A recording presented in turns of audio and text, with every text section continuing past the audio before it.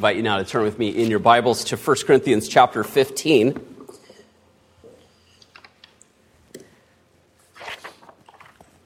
1 Corinthians chapter 15, which we began last week, this glorious chapter on the resurrection. We will continue. We will look at the same verses, read the same verses that we read last week, but focusing on the second half of the passage, verses 5 through 11. And so, but just for context, I'll begin reading in verse 1. So let us once again give ear to the reading of God's word. 1 Corinthians chapter 15, beginning in verse 1. Now I would remind you, brothers, of the gospel I preached to you, which you received, in which you stand, and by which you are being saved, if you hold fast to the word I preached to you, unless you believed in vain. For I delivered to you as of first importance what I also received, that Christ died for our sins in accordance with the Scriptures, that he was buried, that he was raised on the third day in accordance with the Scriptures, and that he appeared to Cephas, then to the 12. Then he appeared to more than 500 brothers at one time, most of whom are still alive, though some have fallen asleep. Then he appeared to James, then to all the apostles. Last of all, as to one untimely born, he appeared also to me. For I am the least of the apostles, unworthy to be called an apostle, because I persecuted the church of God. But by the grace of God, I am what I am.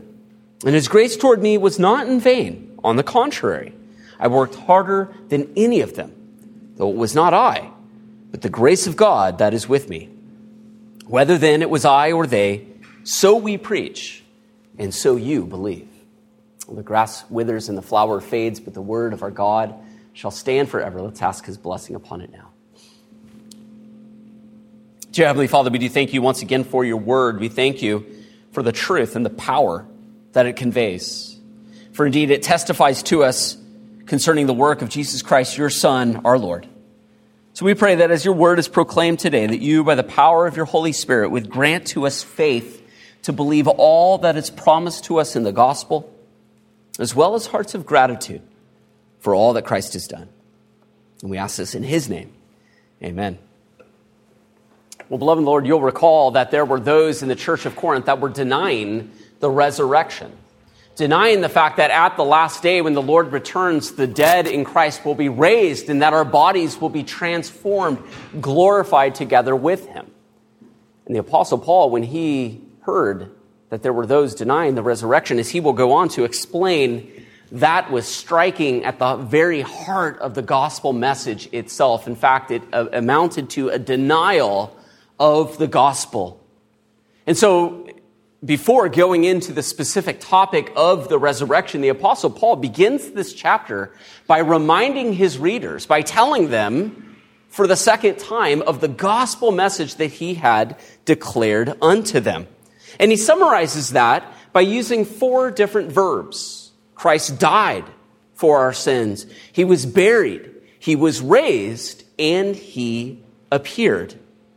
Now, the gospel, it's important to note, is not just a wax nose that we can mold however we like. It's not just good news in the sense that whatever we feel like the good news is, that's the gospel for us. No, but as Paul has been explaining, the gospel is a particular message with a particular content that was delivered from the Lord to the apostles and then from the apostles preached to the people of God. Well, most commentators will identify that there is perhaps an early Christian creed in verses 3 through 5 as the Apostle Paul summarizes the gospel, that Christ died, he was buried, he was raised, and he appeared. And while that may be true, this sort of early version of what eventually would turn into the Apostles' Creed, which we confessed today, it's important to note that the Apostle Paul is not done summarizing the gospel in verse 5. But he continues to summarize this message of the gospel as he recounts these various appearances of our Lord Jesus Christ as he appeared to people after his resurrection. And he notes that these appearances, especially to the apostles, are part of the gospel message which either Paul himself or the other apostles preached and the Corinthians received, as he says in verse 11, so we preach and so you received.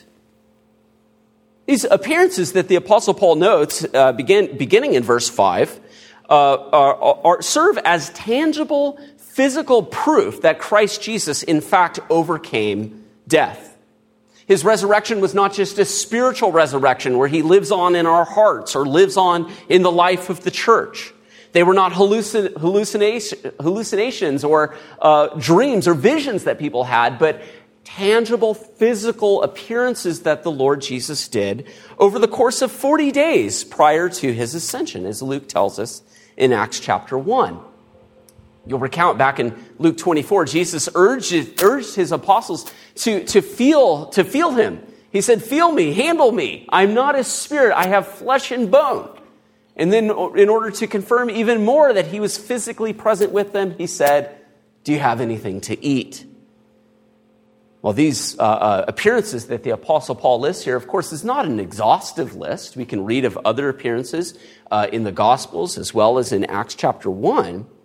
And yet this list, while not exhaustive, is a selective list to prove a particular point, to show how this is a continuation of the summary of the good news of salvation as God works salvation through Christ Jesus, his Son. I've mentioned that these appearances serve as tangible proof that Christ, in fact, had been raised, and I think that's clearest when Paul mentions in verse 6 that at one time, Jesus appeared to over 500 brothers.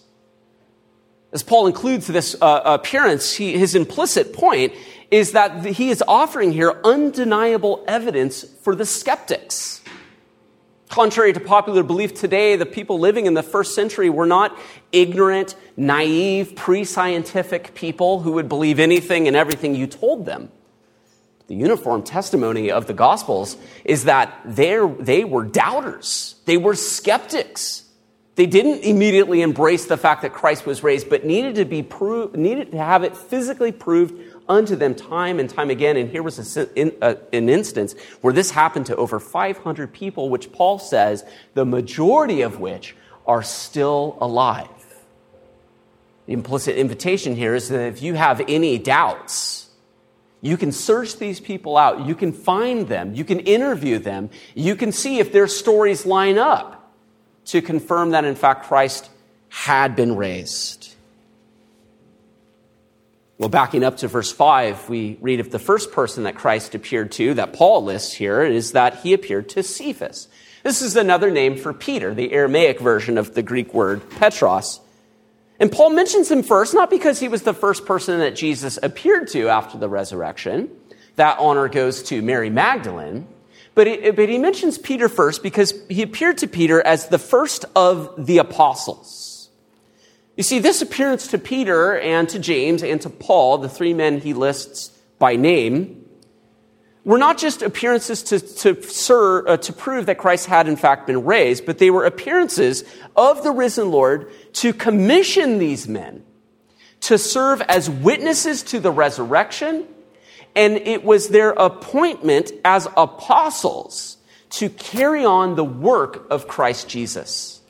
That's why we would include these appearances as a continuation of Paul's summary of the gospel, because Christ appearing to these men and his work through these men are a continuation of God's saving acts through Christ.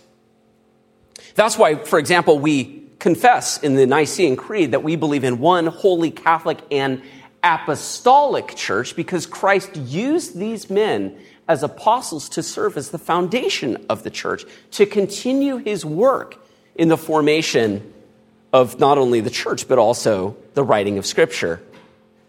I think we see that most clearly in the book of Acts, as Luke, which, by the way, boys and girls, the book of Acts is basically Luke part 2. It's the sequel to the gospel that we read. And he starts the book of Acts by describing how in the first book he wrote, that is the Gospel of Luke, he summarized all the things that Jesus began to do and teach, with the implicit point that the book of Acts records the things that Jesus continued to do through the apostles. And so while traditionally the book of Acts, if you look in your Bibles, the title would be the Acts of the Apostles, technically it should be the Acts of the Lord Jesus Christ through the apostles. And so that's why the Apostle Paul is not done summarizing the gospel here when he talks about the commission of Cephas, the commission of James, and finally the commission of Paul himself to serve as apostles so they might continue the saving acts of the Lord Jesus Christ. But there's something else to note here with the appearance of Peter being listed first. You see, the appearance of our Lord to Peter after his resurrection was not just a commission, but it was a restoration. It was an act of abounding grace on the part of the Lord Jesus Christ, because you may recall where Peter was at spiritually after our Lord was crucified. You remember what he did the night in which he was arrested and betrayed? Well, he denied his Lord 3 times. In Mark chapter 16, the angel appears to the women and he tells the women, he is not here, he has been raised just as he told you. But the angel then goes on to tell the women, but go, tell his disciples and Peter that he is going before you to Galilee. And many people wonder, well, why does the angel single out Peter from the rest of the disciples? Roman Catholics will suggest, well, because he was the Pope, he gets special status. No, I don't think that was the case. I think the reason why the angel is separating Peter from the rest of the disciples is because at that point, Peter was no longer a disciple of the Lord Jesus Christ. He had denied his Lord and Master.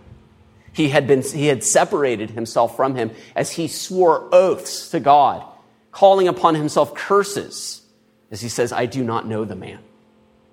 And so the fact that Jesus appeared to Peter himself, first of all, was a restoration. It brought Peter back into the fold. It restored him not only as an apostle, but primarily as a disciple, bringing him back. And so this is an example of God's grace appearing to this man. Well, then we read that he then appeared, after appearing to Peter, then he appeared to the 12. And those of you who are keenly aware of the gospel message, of the gospel story, you'll know that technically Jesus didn't appear to 12 men. Because after all, Judas, who was one of the 12, is no longer part of the 12. And you also know that Thomas, who later on will be known as Doubting Thomas, wasn't there that first time that Jesus appeared to them. And it was only later that he said, unless I can put my hands in the holes of his hands and the hole in his side, only then will I believe. And so why is it that that Paul says he appeared to the 12? Well, the term the 12 became a stock phrase to refer to those who had been with Jesus from his baptism all the way up to his ascension, who would serve as witnesses to the resurrection. Those who were specifically appointed to serve as those who would proclaim the truth, but as eyewitnesses, they would be able to proclaim the truths of the gospel. So this would include Matthias, who later replaced Judas in Acts chapter 1. And the number 12 is significant. It's obvious because it symbolizes the reconstitution of the people of God under the new covenant. And so, whereas in the old covenant, it was 12 tribes, in the new covenant, it's 12 apostles to show the continuation of the one people of God now under the new covenant. So that's why Paul can say he appeared to the 12, even though technically there was only 10 of them at the time. Well, next in verse 7, we read that he appeared to James. Now, this James is not the James, the brother of John, the son of Zebedee, who was part of the 12, who was actually martyred early on in the history of the church. Actually, was martyred before Paul even wrote this letter to the Corinthians. But no, this is James, the brother of the Lord, as Paul calls him in Galatians chapter 1. The half-brother of the Lord Jesus Christ, the son of Mary, but also the natural son of Joseph. This James is likely the same guy who authored the book of James that we find in our New Testament canon, and is the man who would serve as a pillar in the Jerusalem church. Now, if the appearance to Peter of our Lord after his resurrection was a sign of his grace to Peter, because Peter was not a disciple, he had denied his Lord, so it is with the appearance of Jesus to his half-brother James. since we're told in the New Testament that Jesus' brothers actually did not believe in him during his earthly ministry. We're told that in John chapter 7, as his brothers are actually mocking Jesus, taunting him, saying, "Are you going to go up to Jerusalem now and make yourself known?" And John tells us his brothers did not believe in him. Must have been difficult to have Jesus as an older brother. I had an older sister, but we all know sometimes parents saying, "Why can't you be like your older brother?" But we know that Jesus' family did not immediately embrace him because it's difficult to embrace someone you know so closely. Even his own hometown, the people of Nazareth, said, "We know this guy. Isn't this the son of Mary and Joseph? Don't we know his brothers and sisters?" And Jesus says the prophet is not without honor except in his hometown. And that is especially true even in his own house. In Mark chapter 3, we are told that they said they thought Jesus was out of his mind. They thought he was crazy. And they were mocking him. And yet after he was crucified and after he was raised, he appeared to James. And we see that James became a changed man as he appears in the gospel, in the book of Acts, leading the Jerusalem church. And as he writes, as he writes in his epistle, he calls himself not the brother of the Lord Jesus Christ, but he calls himself a servant of the Lord Jesus Christ. As a matter of fact, it wasn't just James, but all the other half-brothers of our Lord Jesus Christ came to faith in Christ and became ministers of the gospel. Another one of the brothers is likely Jude, the author of that small book just before the book of Revelation in our New Testament canon. And Paul himself mentions the brothers of our Lord in chapter 9 as those who go about proclaiming the good news of the gospel. And so we see Jesus having appeared to Peter, we see him appearing to James, and then to all of the apostles, and then we see Paul say in verse 8, "Last of all." Now it's clear that Paul is composing a list of appearances that follow in chronological order. He first appeared to Peter, then to the 12, then to James, then to all the apostles, and then he gets to the point where he says, "Last." Now, if somebody's composing a list and then they say last, what they mean is that they're the last. What Paul is saying here is that Paul himself was the last person that Jesus Christ, as the risen Lord, appeared to in the sense of appearing to him to appoint him as an apostle. So very clearly, Paul is saying here that he is the last of the apostles. And so those polite young men who walk around your neighborhood in short-sleeve white shirts and ties with name tags, they're wrong. The Lord Jesus Christ did not appear to Joseph Smith. He did not appear to anyone today who claims to be an apostle, because Paul very clearly says, "No, I am the last. I am the last of the apostles, the last of the ones that Jesus Christ appeared to." And if Christ's appearances to Peter and to James were a testament of his sovereign grace, how much more his appearing to Paul, who at the time was known as Saul of Tarsus, the Pharisee, the one who was persecuting the church, the one who's described in Acts chapter 9 as breathing threats and murder against the disciples of the Lord. When our Lord Jesus Christ appeared to him on the road to Damascus, and he said to him, "Saul, Saul, why are you persecuting me?" Saul describes this appearing of the Lord Jesus Christ to him as to one who was untimely born. It's an interesting word in the Greek, and it's literally translated here. It literally means one who's born out of time. And yet, I think that literal translation can maybe be confused. You see, Paul isn't lamenting the fact that he was born too late. Like those people who were born in the late 50s who, lament the fact that they were on the tail end of the baby boomers and they couldn't go to college in the 60s. They missed all the fun. No, that's not what Paul's saying here. He's not saying he was born too late.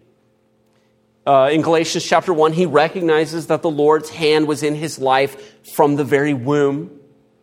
But no, I think when he uses this term as to one who is untimely born, This word typically refers to a premature baby or even a stillborn child, or even an aborted fetus, some child that is born before the proper time of gestation. And so more often than not, it is a stillborn baby that Paul's referring to himself as. Here he compares his pre-conversion state, the time when he was a Pharisee of the Pharisees, persecuting the church out of zeal. He compares himself to a helpless, or even perhaps more accurately, a lifeless baby. But you see, the God who brings life out of death, and here we're already getting echoes of the resurrection, of God's resurrection power. Paul says, I was like a dead, stillborn fetus, and yet God took me, a lifeless thing, and gave me life, and set me up on my feet, and commissioned him to be an apostle of the Lord Jesus Christ. We think of Paul's conversion story on the road to Damascus as a typical conversion. And it was that. I mean, he definitely was converted to Christianity. But more importantly, it wasn't just a conversion, it was a commission to serve as an apostle. Years later, Paul will repeat the words that Jesus Christ said to him on the road to Damascus. He said, now get up, stand on your feet. I have appeared to you to appoint you as a servant and as a witness of what you have seen.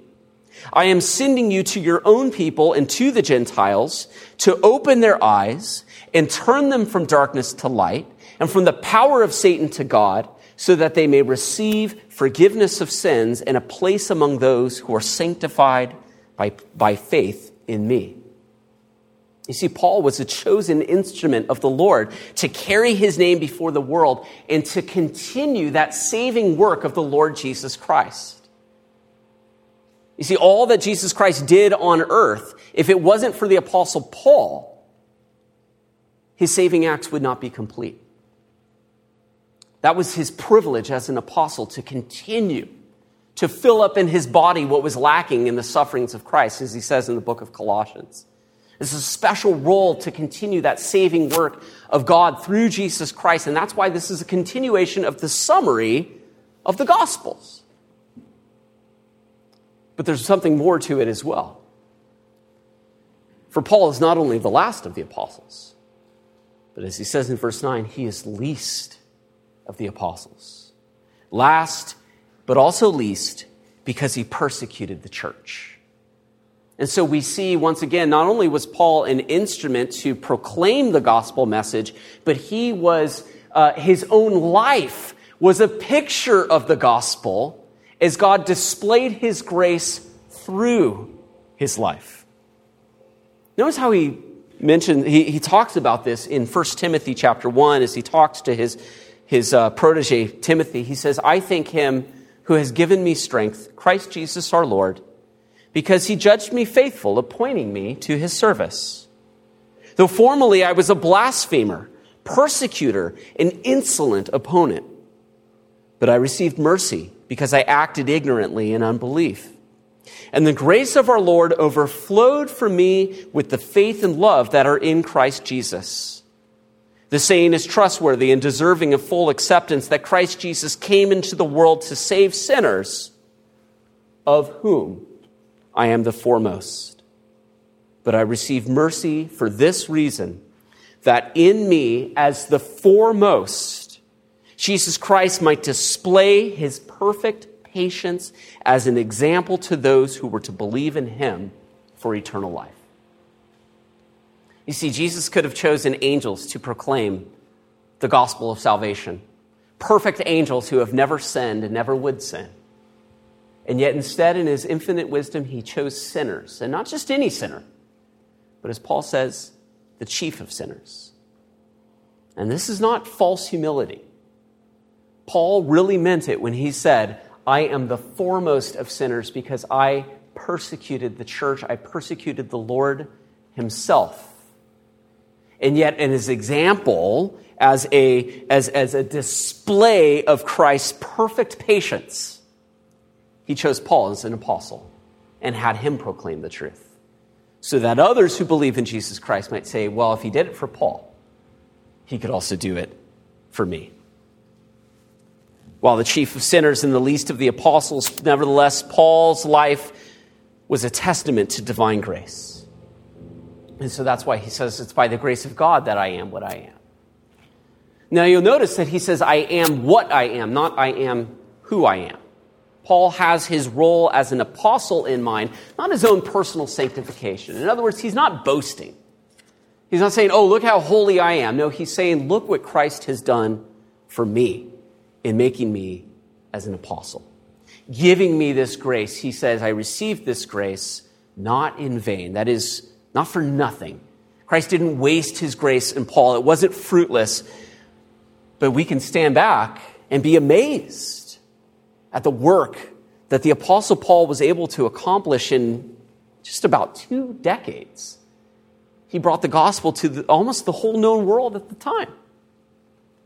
About 2 years from the writing of this letter, he could write to the Romans in Romans chapter 15, "For I will not venture to speak of anything except what Christ has accomplished through me to bring the Gentiles to obedience by word and deed, by the power of signs and wonders, by the power of the Spirit of God. So that from Jerusalem all the way around to Illyricum, which is modern-day Croatia, just across from the boot of Italy, he's writing to them, I have, from Jerusalem all the way to there, I have fulfilled the ministry of the gospel of Christ. And thus I make it my ambition to preach the gospel, not where Christ has already been named, lest I build on someone else's foundation." What an amazing statement that Paul could say after just 2 decades of ministering. He could say from Jerusalem all the way, basically right up until Italy, he's fulfilled the gospel. And so he goes on to tell the Romans, I'm making my way to Rome, but I'm not going to stay there because the gospel's already reached Rome. I'm planning on going on to Spain to proclaim the gospel where it hadn't been heard before. What a remarkable thing that the Lord was able to accomplish through this man. And as he can write through the inspiration of the Holy Spirit, in all honesty, he could say, I worked harder than any of them. That is, any of the other apostles. Not combined, but individually. Paul could say, I worked harder than any of them. Keep in mind that the Apostle Paul, for the most part, refused to receive financial compensation from the churches. Throughout the day, he worked with his hands, building tents, and at night, he proclaimed the truth. And so this guy worked himself to the bone, but he did it all for the sake of the gospel. And yet he could say in all humility, well, actually, it wasn't I. It's not me. It's the grace of God. It is the grace of God that is with me. So again, he's not bragging. He's not touting his accomplishments. He is magnifying the grace of God, which was shown to and through him as an apostle of Christ.